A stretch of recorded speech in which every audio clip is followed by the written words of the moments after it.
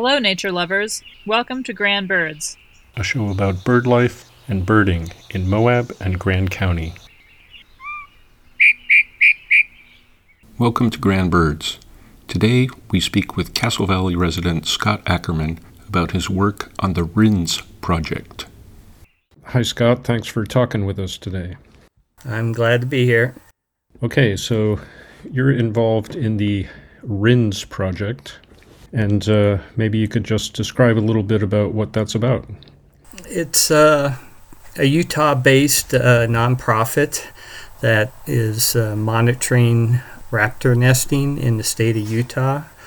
They started in the Salt Lake City area around 2001 and have expanded to just about the rest of the state since then. I think they started in Moab in 2012. It stands for Raptor Inventory Nest Survey. And it's just a database of nesting raptors, and it's a all-volunteer force that is doing the monitoring pretty much. And I'm assuming some nest sites are used over and over and other ones shift from year to year? Yes. I would say I'm monitoring 5 bald eagle nests on the Colorado River, and 3 of the 5 re-nested last year. So prior to that, there wasn't much movement. Other nesting, like burrowing owls, which I monitor up on the Cisco Desert, they sometimes will use the same burrow, but I would say more times than not they go to another burrow the next year. And so have you noticed any trends since you've been doing this? Basically, our weather the last few years has been kind of up and down, so to speak. A couple years ago, we had a really wet spring. The grasses and weeds were so high you could barely see the burrowing owls. But last year, we had a super dry spring, and over those 2 years, I've seen a big drop in the number of active burrowing owl burrows. Well, I think it's really great that people volunteer to keep an eye on these things so that moving forward we have some idea of what's happening in our area. And tell you the truth, I can't do it alone.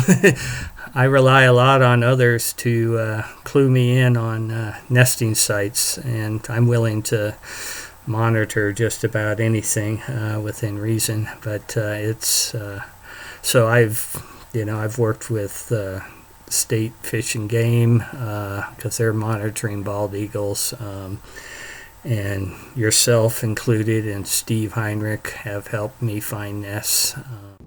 Is there any particular sightings or experiences that sort of stick in your mind as notable? They're all pretty unique.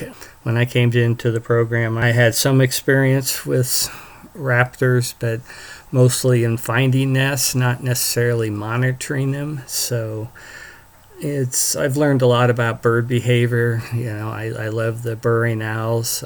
Even the eagles are just there's just different things happening every year, and you kind of learn a little bit more about bird behavior and such. So that's kind of what I get most out of it, and finding a new nest that I kind of a surprise. So it's a challenge, but it's fun.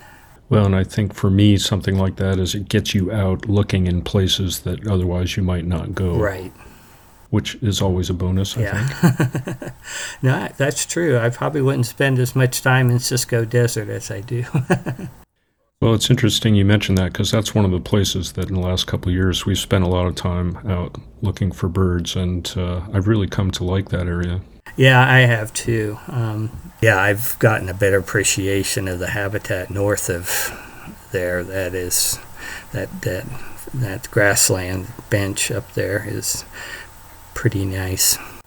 Great. Well, anything else you'd like to say? Yeah, just a reminder, Robin McDuff will be putting out an article probably in the Sun News. That's how I found out about it. For volunteers for the upcoming season. We've been holding Zoom workshops to train potential volunteers. We're usually the first one of the year, so we're around the end of January, first part of February, so keep an eye out for that if they're interested. Great. Fantastic. Well, thanks so much for your time. It's been fun and educational for me. We will check back in towards the end of the breeding season, see how it's going. Okay, sounds good. For more information on the RINS project, visit their website at rins.org.